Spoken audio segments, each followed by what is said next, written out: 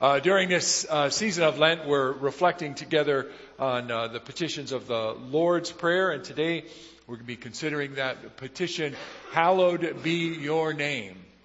And our scripture today is from Psalm chapter 8. Psalm chapter 8. It's found on page 848 in your Bibles. And as we prepare to hear God's Word, let's pray together.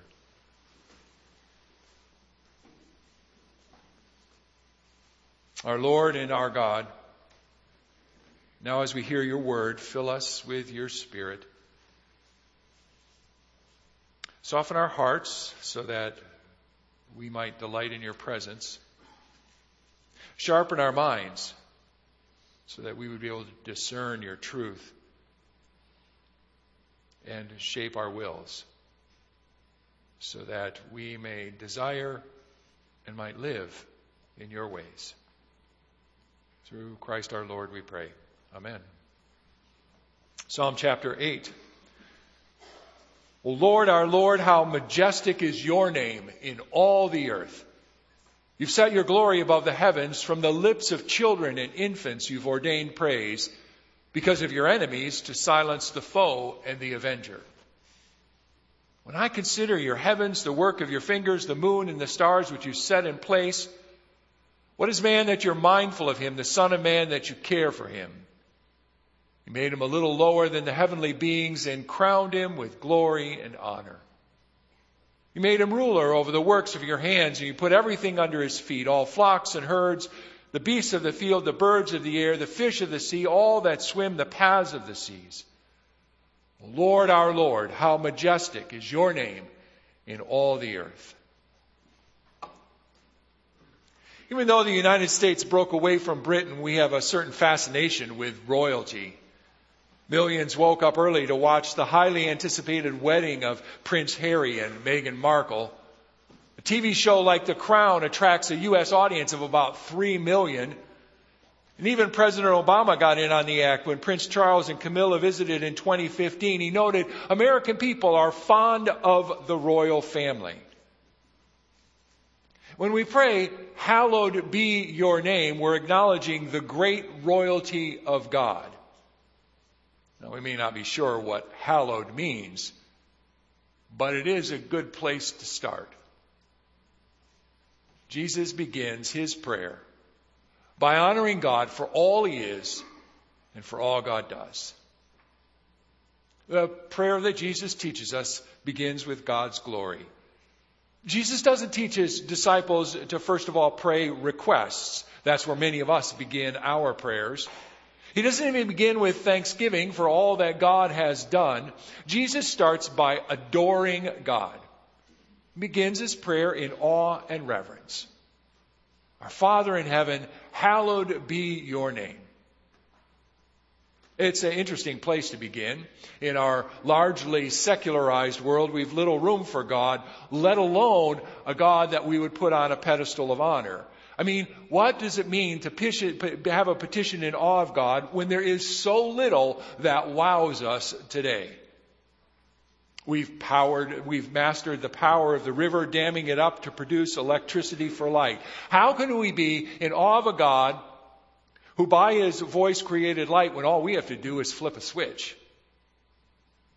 We've reproduced life in a test tube. We've cloned sheep. We've used stem cells to bring life back to those who thought they'd lost it. What reverence would we have for life breathed in by the breath of God?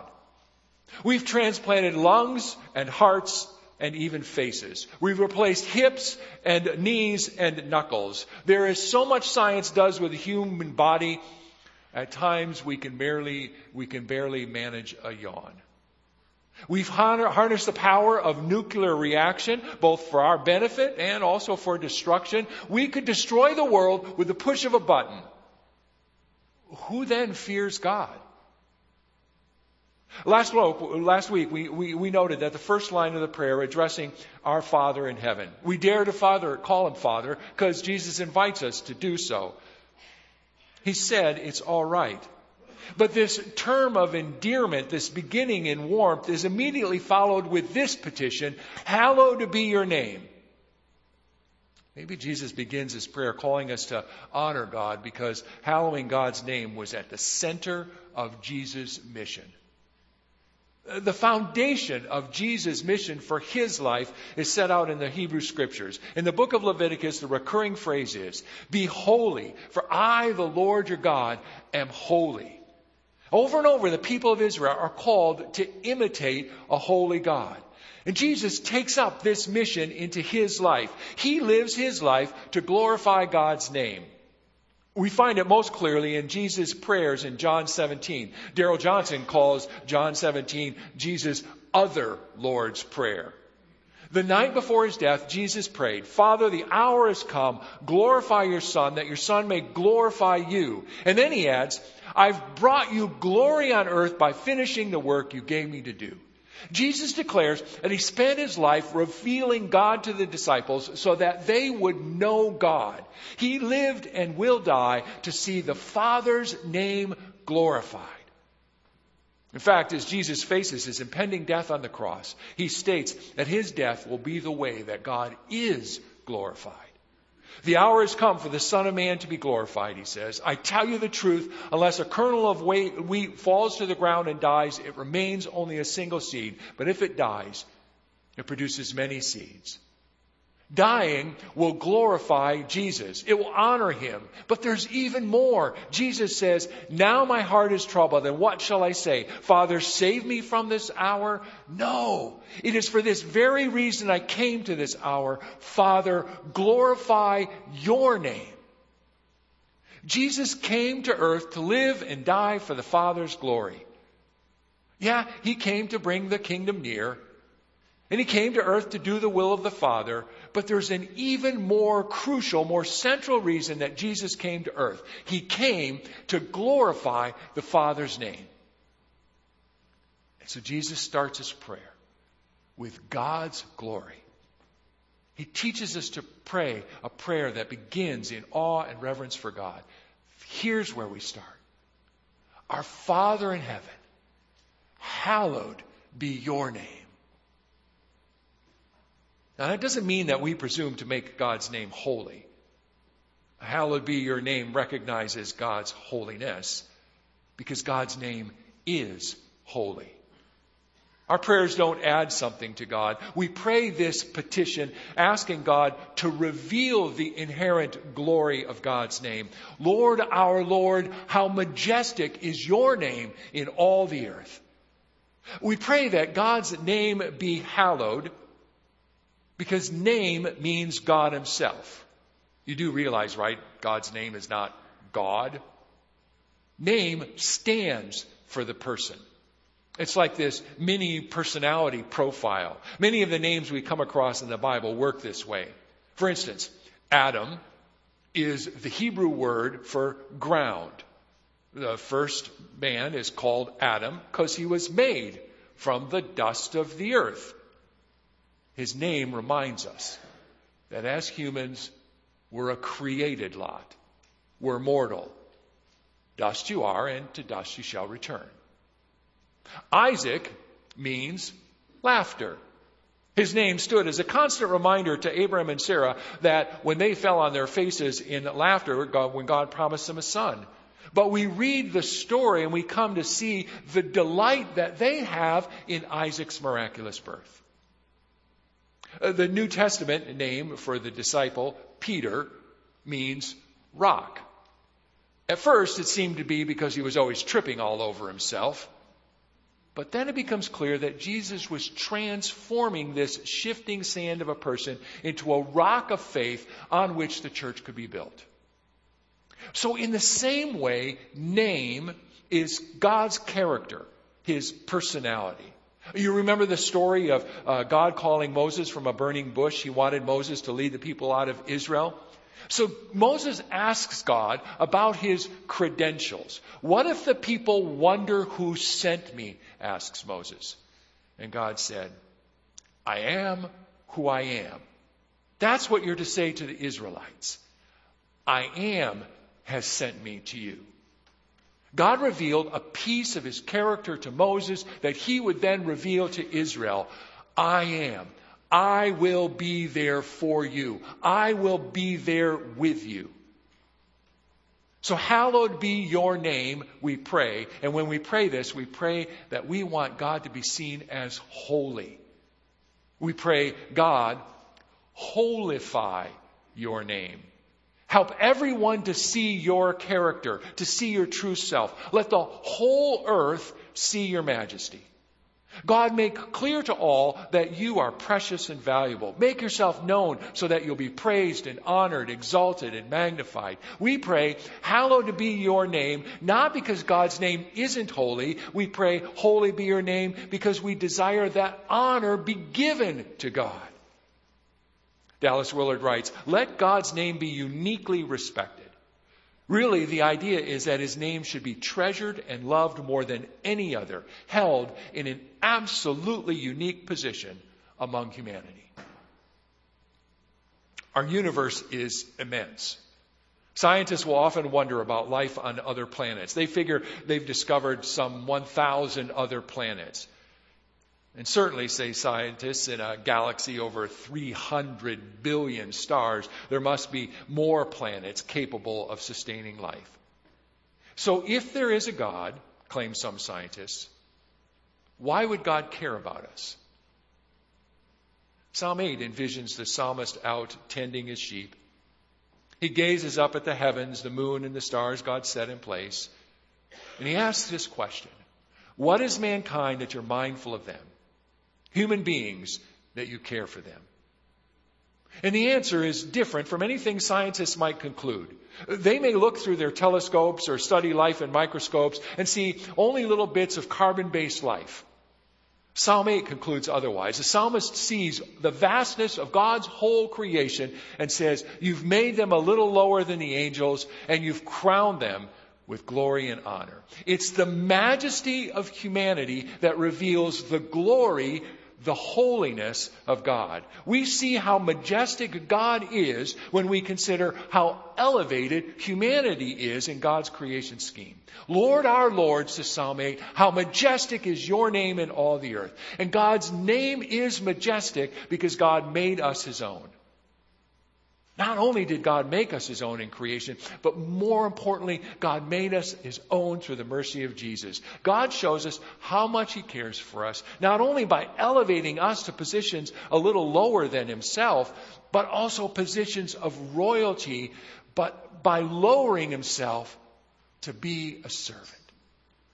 God's majesty is demonstrated in this, says the Bible, that Jesus humbled himself by becoming human and obedient to death on the cross.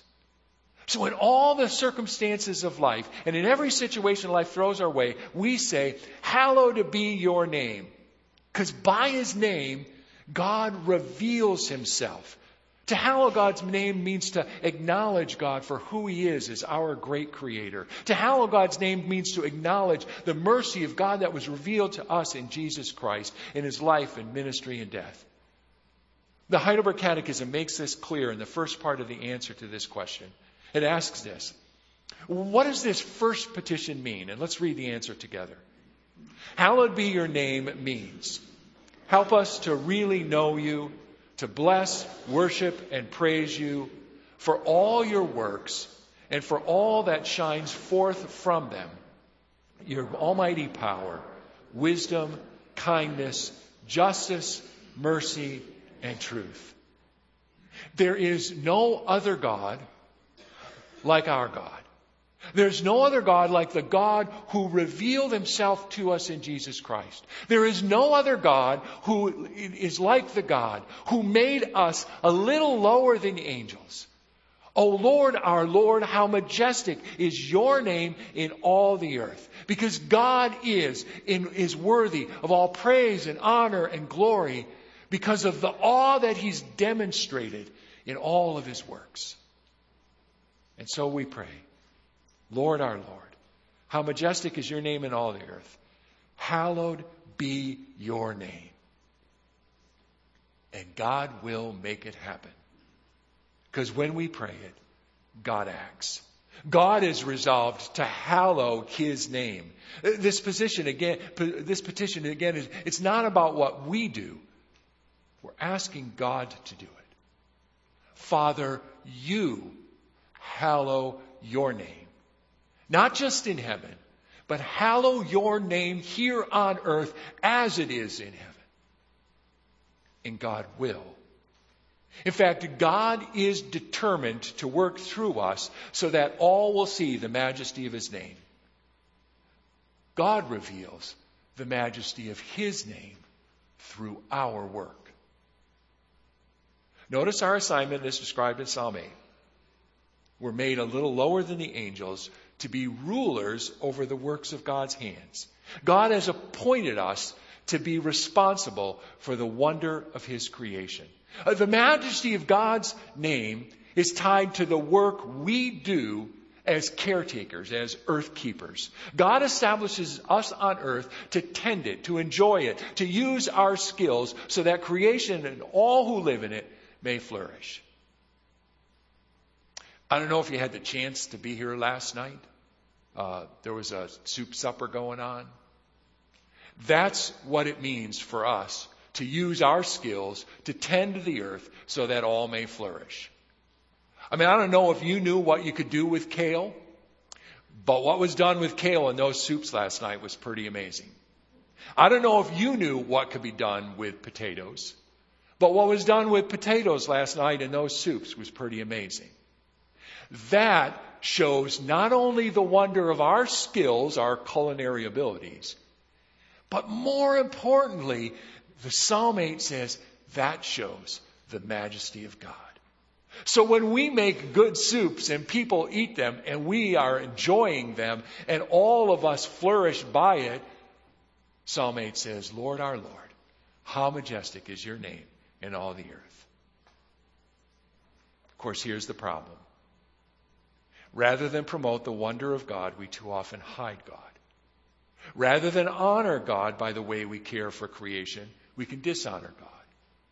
We can dishonor God by our abuse of water, air, soil, and so forth. John Calvin once said, "For holiness always dwells and permanently remains in God. But people obscure it by their malice and depravity, or dishonor and pollute it by sacrilegious contempt." See, what John Calvin is trying to get at here is that God has made us to mirror him. There's nothing that we do to add to God's glory.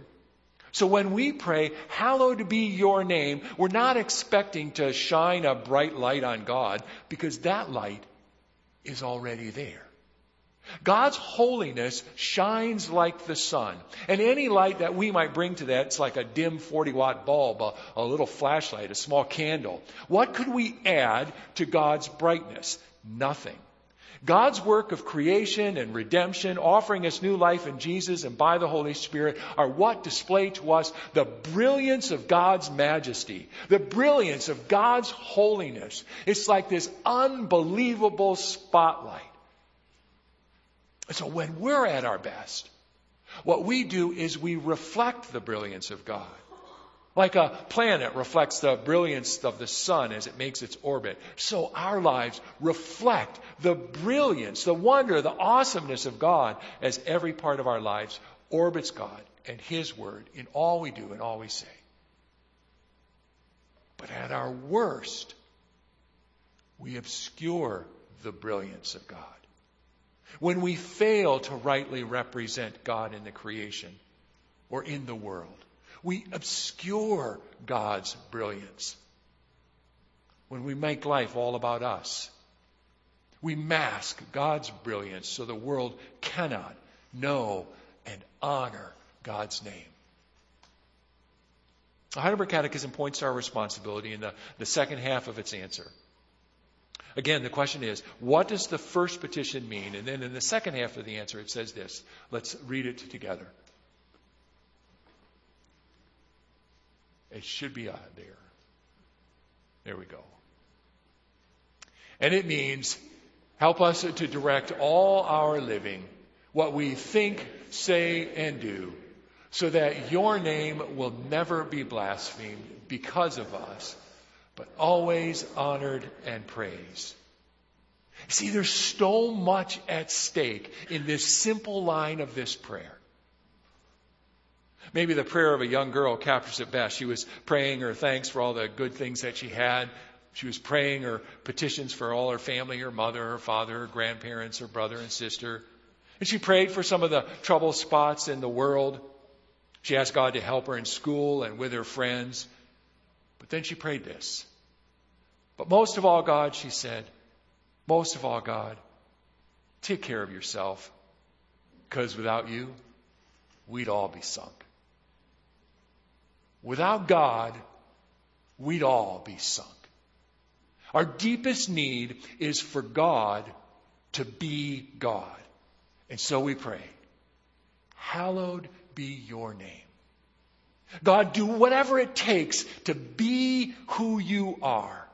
God, act in whatever way is necessary, because nothing will go right for us unless we recognize your greatness and your goodness. Help us to know you, God, because in knowing you, we get clearer on who we really are. God, do what it takes to hallow your name. Because if God's name is not hallowed, our moral compass will always be pointing in the wrong direction.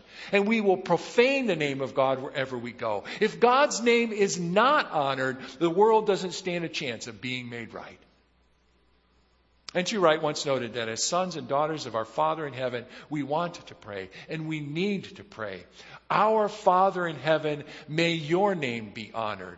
That is, may you be worshipped by your whole creation. May the whole cosmos resound with your praise. May the whole world be freed from injustice, disfigurement, sin, and death. And may your name be hallowed.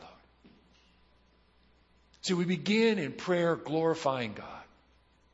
We begin by praying that God would be real to us in all God's fullness. We need the living God to act true to his name. And we need to make sure that by our actions we're not profaning God's name.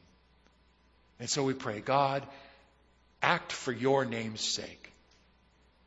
Because without you, we'd all be sunk. Be all that you have revealed yourself to be, our Father. Hallowed be your name.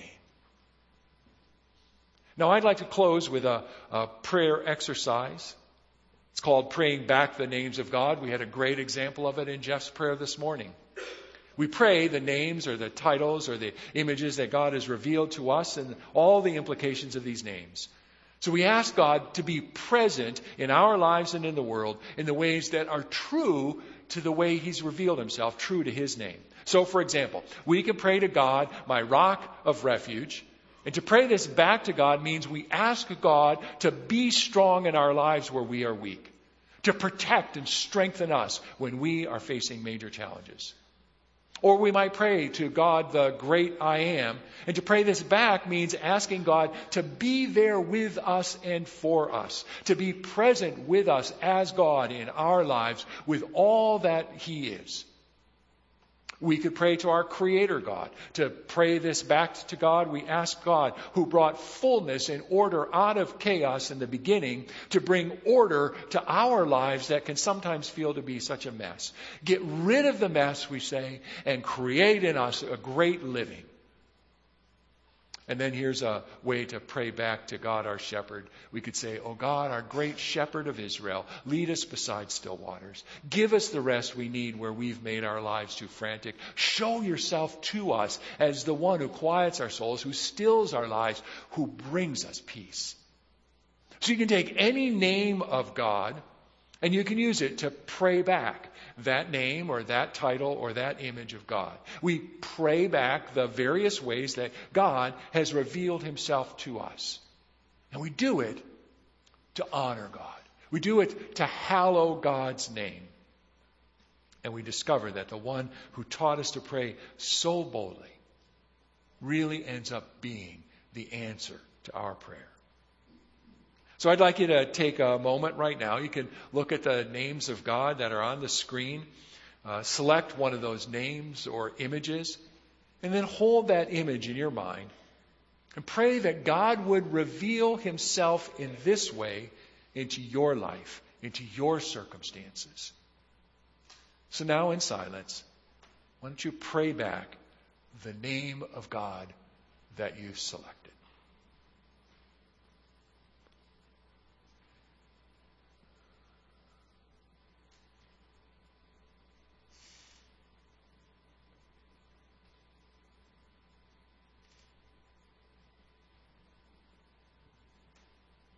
Our Father in heaven, hallowed be your name.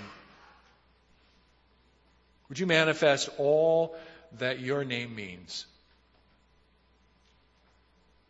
Make your name holy in my life, in our church, in this city, in our country, in this world, in my workplace, in my school, in my neighbor's life. Our Father, glorify your name in all the earth. Amen.